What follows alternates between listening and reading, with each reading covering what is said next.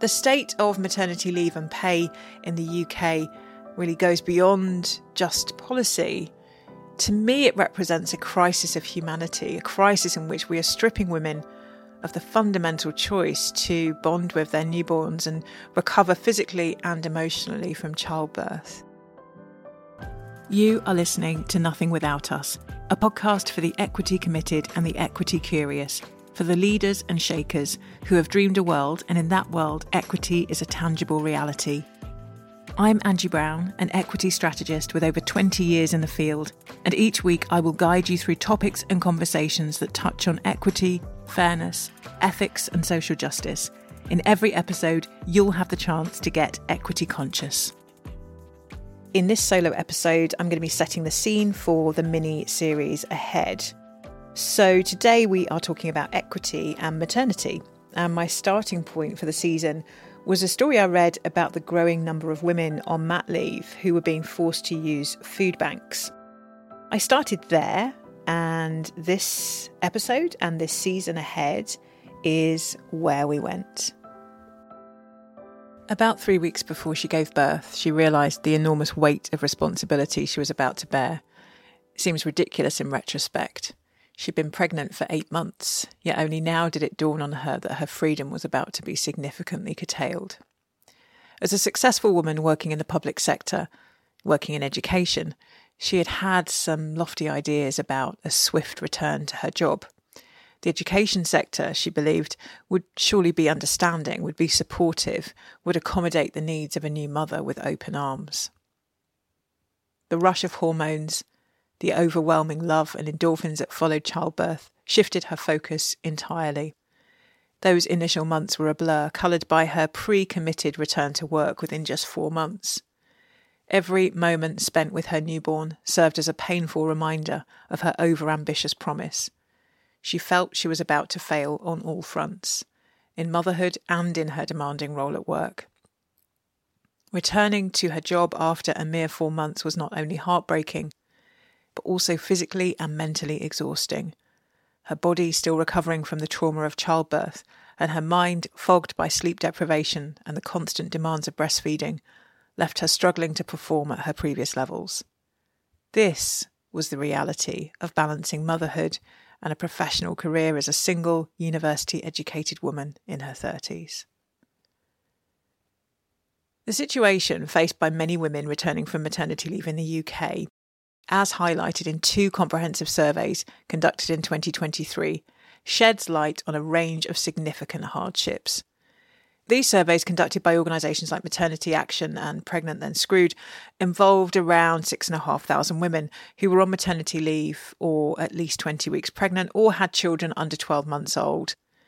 And the findings reveal a distressing landscape of both economic and social challenges.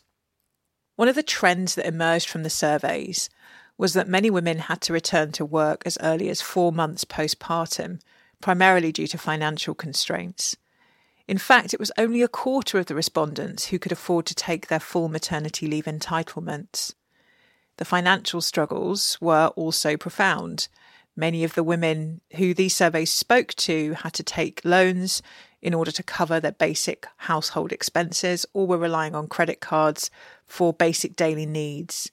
Many of those women were battling high interest debts. The plight of self-employed women was also particularly acute. Many found themselves compelled to resume work within weeks of having a baby, succumbing to the dual pressure of financial and cost of living. Additionally, the existing criteria for maternity pay excluded those in insecure jobs. Women with unplanned pregnancies were also excluded, and those who experienced periods of illness during their pregnancy were experiencing extreme challenges.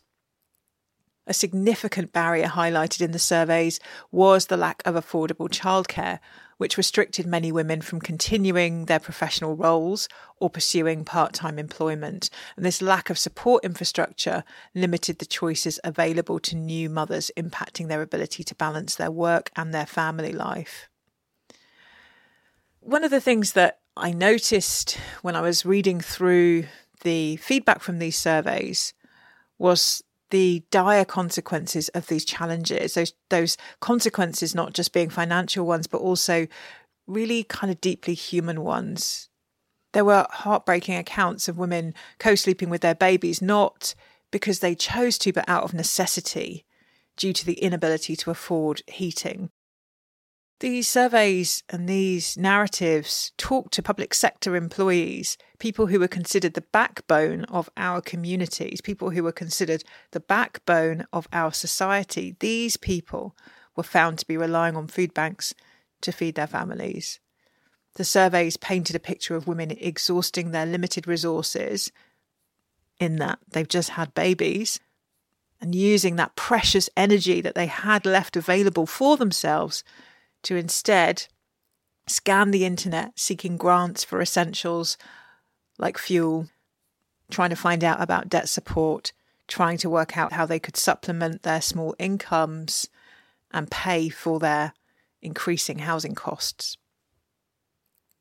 The state of maternity leave and pay in the UK, as revealed by these surveys, really goes beyond just policy. To me, it represents a crisis of humanity, a crisis in which we are stripping women of the fundamental choice to bond with their newborns and recover physically and emotionally from childbirth. I think that the situation really calls us to attention, calls us to look at the inequity being experienced by people on maternity leave, by people who are about to go on maternity leave, by people who've returned too early from maternity leave, because really support at this period should just be a right, a humane right afforded to every mother, every parent. There are so many complexities about returning to work after maternity leave. And I wanted to spend a little bit of time just exploring some of those. There are some peculiar intersections of societal expectations of mothers and a kind of idealisation that society has also of motherhood and that many of us carry. Returning to the work after maternity leave therefore presents a whole range of complex emotions and challenges. We have to often transition and navigate societal expectations alongside our personal aspirations, as well as include the practical realities. I mean, how are many women going to practically manage returning to the workforce? And the navigation of these things is something that many people are doing on their own. Most people not having access to mentorship or coaching around these issues. So dealing with that transition, dealing with the way that society expects you to manage new motherhood, also contributes to the overall mental and emotional landscape of many new mothers. If you are enjoying the podcast, I think you're going to love our weekly email series, Strategy Sundays. Each week we send you an email that includes a tangible strategy that you can use to get moving on your organisation's approach to diversity, equity and inclusion. You can sign up using the link in our show notes. There is in society a kind of archetype of the ideal mother, and that is so pervasive. The ideal mother is the one who is constantly nurturing and consistently devoted, who is available. I remember hearing things around being a stay-at-home mum. And for me, that was kind of a really textured set of narratives. There were some versions of it that suggested that being a stay-at-home mum would be the thing that any good woman would aspire to. And there were other versions of it that suggested that being a stay-at-home mum was somehow something to be rejected, was somehow something that would clash with the identity of a modern professional woman. And I think there's something in that dichotomy that creates pressure for people who are going into this world of motherhood, often leading to feelings of inadequacy in either or both roles. So we're neither good mothers, nor are we good modern professional women. There is a stigma associated with a very early return to work after maternity leave. There's also a stigma associated with choosing to stay at home. And this forced evaluation of our principles, of our identity at that particular juncture, like any point within a year of giving birth, I think also significantly contributes to the mental and emotional landscape of new mothers. Some people say don't make any decisions 2 years after giving birth. And yet we see hundreds of thousands of women returning to the workforce, making decisions about their life within weeks, within days, before they have even navigated the significant change that is giving birth to another human being. And so it's unsurprising that there is and has been found to be a mental toll on women who return to work and who return to work prematurely because they are forced to return prematurely, often because they choose to return as a consequence of some of the complexities of showing up as a professional modern woman. And I think that these mental burdens are also probably underestimated, certainly in my case, vastly underestimated. A psychotherapist called Emma Haynes talked about transitioning from the nurturing environment of maternity leave to a more demanding professional setting, and described the sort of jarring nature of that, described that jarring experience leading to stress, leading to anxiety, and possibly in some cases leading to postpartum depression. Now, this isn't one size fits all, because clearly for many, returning from the environment of maternity leave into the workplace is also experienced as a really welcome jarring. For many people who have been enjoying and who thrive in a demanding workplace setting, it's actually the environment of maternity leave that is challenging. And what I'm not trying to do is to say that one environment is better than the other, that one version of being jarred is better than the other, but to say that that transition, whichever way it is and however it's experienced, can lead to extremely intense feelings, can lead to and further any internal conflict that a woman is experiencing as she traverses this point in her life. For many, there is an internal conflict between fulfilling professional duties and the desire to be with a newborn. And that internal conflict, if unchecked and if unsupported, if undiscovered, can have lasting effects on mental health. And so let's just talk for a moment about guilt. Because I meet women who experience guilt, maternal guilt, as a kind of regular, everyday presence. For many people returning to work, the guilt can manifest itself because there is now a kind of ambivalence towards a previously enjoyed role. What if it's the reverse? What if actually the experience of returning to work is smoother and much more enjoyable than we had imagined, or than society tells us we should be experiencing? Well, then feelings of guilt may arise because we don't feel we're fulfilling the archetype of the devoted mother. There may be guilt experienced as we miss the key moments in the early stages of our child's life. The first time they speak, the first time they utter something that sounds like mum, that sounds like dad. The first time they point, pick up, recognise something. And all of that further complicates the emotional landscape of somebody new to motherhood, new to parenthood.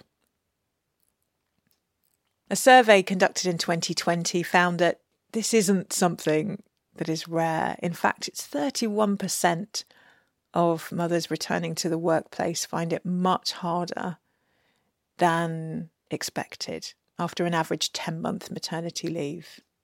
And so it's important that we recognise that for those who look like they're thriving, for those who look like they are, shall we awfully use the term, bouncing back, returning with vigour and with great zest and professionalism, for those people, they could still be struggling greatly. And for those who are struggling greatly, that's really to be expected. I want to add another layer into this because there is something significant about maternity leave and about returning to the work after maternity leave, or even planning for our maternity leave, that is impacted upon by our notions of family. So during the COVID crisis, there was a spotlight cast on the issues of the nuclear family unit. It was during this period, sort of 2020 to 2022, that people began to experience family life as incredibly overwhelming, recognizing that actually the nuclear family unit was something that isolated them, was something that was exhausting to manage, that was symptomatic of a society that has really narrowed the definition of family. It could be argued that it is the impact of poverty that has compelled many people to move away from traditional nuclear family structures. The model of a nuclear family is predicated on the idea that it's a single family unit that can work and be self-sufficient. In actual fact, it's really difficult to make that work. The idea that one family can independently manage every aspect of daily living, child rearing, caring for elderly relatives in the family without any other support is becoming increasingly unrealistic, especially if we look at the way that many of us are engaging with the workforce, have jobs that are demanding, that require 12 hours of every day in order for those jobs to be fulfilled. And so people are moving away from it, sometimes because of poverty, but many social commentators are sort of witnessing and observing the rise in multi-generational households through choice. These multi-generational households have always existed within certain ethnic groups. I grew up in a community in which multi-generational households were norm, and I live in a multi-generational household now. These living arrangements that have been perceived as economically driven necessities, I feel, are actually a return to a much more holistic and realistic way of living. In many cultures, thriving is equated with shared responsibilities. We share our financial contributions with each other. We share the household duties. Imagine not having to be the one that hoovers every single part of the house every single day or every single week, but having others that share in those duties too. We all care for the young and we all care for the elderly within this way of organising a life, within this way of organising a family. The resurgence of multi-generational family households is actually a nod to a pre-colonised epoch where the concept of family extended beyond two people and a child, beyond that paradigm, and encompassed a much broader community network. In these communities, child rearing is then recognised as much more of a collective endeavour. So this is not a role that is confined to parents alone. Children are seen as being part of a larger whole, and their guidance and their care is provided by multiple caregivers, multiple mentors. This approach is in stark contrast to our contemporary, and I would argue colonised view of the family, which puts this massive burden of caregiving, of providing guidance, of providing emotional well-being and support onto individual parents. And this is to say nothing of how single parents are supposed to manage. The lens through which we view our return to work from maternity leave places undue pressure on individuals. It expects parents in a nuclear family to shoulder the entire responsibility of nurturing and at the same time of managing professional obligations. I just feel like this is a psychological toll that is increasingly detrimental to a human being. I actually think it would be really helpful for many of us to start to map out how our children can be raised in community so that we're not doing this job in isolation. The current model that we have of nuclear family rearing as it aligns with institutions and their policies on things like maternity and paternity leave and even shared parental leave, really fails to acknowledge the challenge of nuclear family parenting. It's a really narrow perspective, and I think it's one that could do with being deeply examined. Aside from that, there are other challenges. So if we take an intersectional look at the experiences of maternity leave, we can't help but look at the situation for women of colour. In the UK, the maternity leave experiences of Black mothers is going to be significantly shaped by systemic racism as well as socioeconomic disparities. And there's a lot of research going into the disparities experienced by Black women in the maternal health system. And if you're interested in that, and I hope you are, and you're interested in decolonised notions of both childbirth and maternity care, then do tune in for an episode later in this series with Mars Lord. There are historical roots in healthcare which Mars can talk to, where discriminatory practices have led to many Black women not trusting the healthcare system as a consequence of the unequal treatment they've received. And this context has ongoing implications for Black mothers who then experience access to support during maternity leave in very different ways to their white peers. Economic factors also significantly affect Black mothers because there are such enormous socioeconomic disparities in the UK experienced by different ethnic groups. So many Black mothers will be compelled to return to work sooner than they would like due to financial necessity. And the disparities in income are one dimension of this, but employment insecurity is another huge factor in the lives of Black mothers. Additionally, the eligibility criteria for maternity pay for benefits may not always align with the realities faced by Black women in precarious employment situations. So anyone that is thinking really carefully about the way in which their maternity policy meets women in their workplace must also think about how it is meeting the intersecting identities of women in their workplace. Our reforms of policy in our institutions need to ensure that they don't disproportionately impact negatively on the experiences of certain groups. That's a really complicated way of saying, do you have a group of people in your organisation who also happen to be women from ethnic minority groups? And are they in the jobs in your organisation that are the lower paid, that are the part-time, and that will be disproportionately impacted by a lack of flexibility in terms of maternity rights? If so, what can you do in your policy to improve the situation for these women?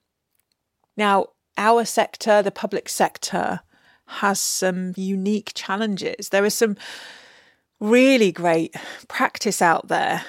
There are private sector organisations beginning to take much more luminary approaches to maternity leave through their maternity leave policies, looking at a year of full paid maternity leave. In the public sector, there is obviously still a huge financial pressure. Public sector salaries often, yes, provide stability, but they don't compete in terms of the salary level with those salaries being offered in the private sector. And so that means that when you then enter into a period of maternity leave and you're on a reduced income, you are already facing significant challenges. In some cases, maternity pay in the public sector doesn't even compensate for the loss of regular income in any way. So many women just have to return to work because they can't afford to make it work in any other way. There is a statutory maternity leave in the UK, But often the terms of statutory maternity leave don't align with the needs of individuals, and the duration of paid leave is often insufficient. Although public sector salaries may provide stability, it is still the case that in certain public sector roles, there is a level of job insecurity. And so for many people, returning from maternity leave is also kind of textured, is also coloured by the underlying sense that their job could be at risk if they don't return and prove themselves, as a show-up worker.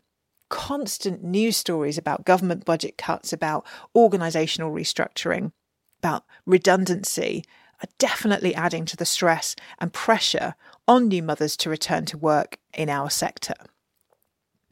And there is a lack of flexibility very often in the public sector. It always surprises me that schools, the very site in which we are being paid to look after children, do not really support people who are going to have those very children. Schools are remarkably lacking in flexibility. We have very rigid working hours and often insufficient support for flexible working. It's impossible to leave out of this conversation the fact that for many women, stepping out of the workforce in the public sector to go on maternity leave will put a full stop often on their career progression. And if not a full stop, then there's certainly a significant pause, an ellipsis perhaps. So career progression could be a factor in many deciding to return to the workplace sooner than they might want to. There are a whole host of challenges in the public sector. And, I could continue on to talk about childcare costs and the challenge around that, to talk about the lack of, signposting and of support for many people. But I think we ought to move on to what we can do. Now, one of the things that I'm really passionate about is policies. Anyone that knows me or has worked with me knows that I'm really interested in creating a line of merchandise around policies, because I think policies have the opportunity to interrupt the lived experience of people out there in the world for good. I think policies can be beneficial. And so I envisage suites of policies around identity. And I think when workplaces can get really intentional about the suite of policies they have around different people's identities, that they can do really luminary work. So at the very least, we're looking for decent, comprehensive maternity and paternity leave policies in which there is an articulation of the amount of fully paid, beyond statutory leave that people can expect, and an articulation of why you're making this commitment, an articulation of the desire to support mothers and fathers in bonding with their newborn children and in sharing childcare responsibilities. So I really like to see schools with comprehensive, well-written maternity, paternity and shared parental leave policies. Likewise, adoption leave policies that provide equitable leave for adopted parents and recognise the process of adoption, recognise the process of bonding with an adopted child, and really take that seriously, take that earnestly. IVF and fertility treatment policies, or certainly support, is something that I like to see an organisation articulate. Again, this policy needs to recognise the huge emotional toll as well as the physical toll that fertility treatment takes on thousands of our workers in our organisations, and needs to articulate the specific leave or flexible working arrangements that the organisation is prepared to make. In this series of podcast episodes, there are a couple of conversations where I talk with my guests about baby loss and miscarriage.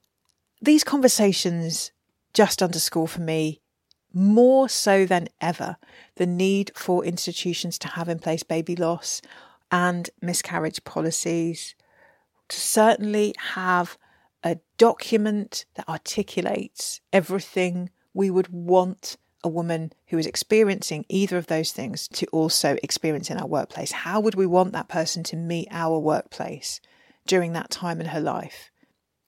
So if that means that you rewrite your compassionate leave policy so that it has a reference to baby loss and miscarriage, then do that.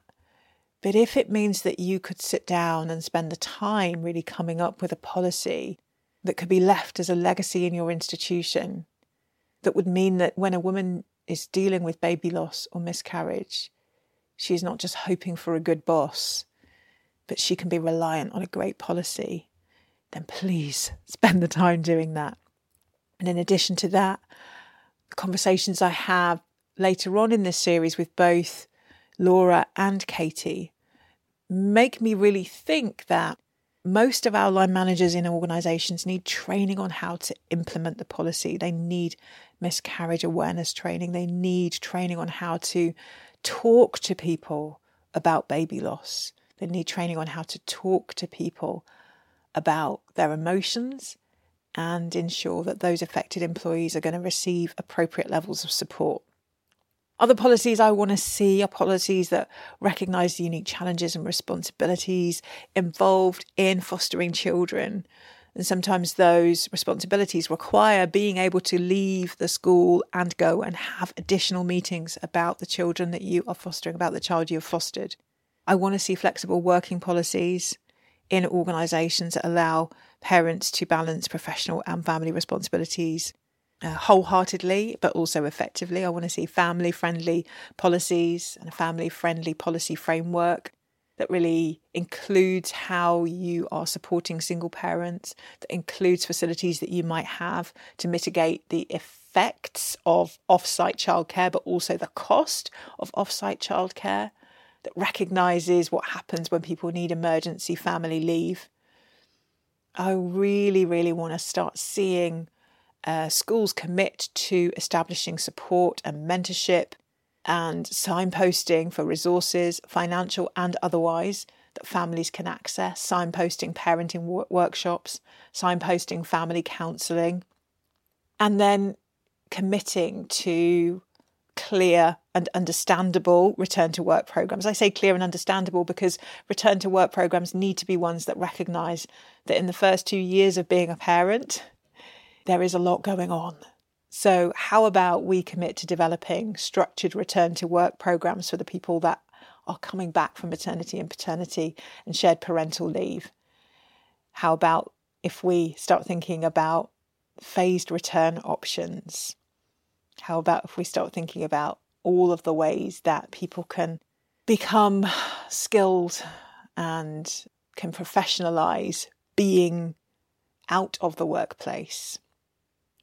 There are a ton of things that we need to do in our workplaces in order to really mitigate what is turning out to be a kind of detrimental experience for many people. I think maternity leave and paternity leave should be the best moments in our lives, some of the best moments in our lives. Wouldn't it be great to look back on the period of time after you had your child and just kind of glory in the wonderment of it all, or wonder in the glory of it all? At the moment, the model that we have is outdated. It feels outdated because it doesn't feel like it meets the needs of families, of the modern family. It feels outdated because it detrimentally impacts upon the lives of people. It doesn't feel in any way luminary. And we can say the government isn't doing enough, but we can also say, I look into my organisation and I see that it is a site of inequity and I want to do better.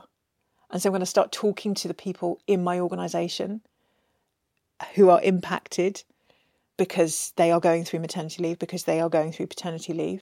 I'm going to remember the mantra, nothing without us, and I'm going to involve them in a conversation in which they can contribute towards improving the situation for anyone who comes here and anyone who makes the journey to parenthood. I'll see you in the next episode. There are a whole host of awareness weeks and months that support this season's topic of pregnancy and maternity. The season goes out during Women's History Month and will fall either side of International Women's Day, which this year will take place on Friday, March the 8th. National Adoption Week usually takes place in the second week of November. For 2024, it is likely to follow the same pattern.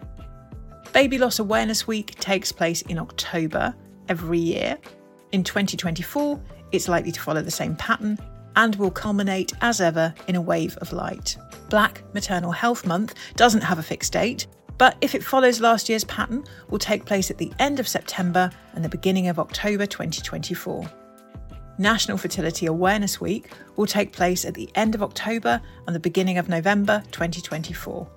And finally, Menopause Awareness Month will take place during October 2024, with October the 18th recognised as World Menopause Awareness Day.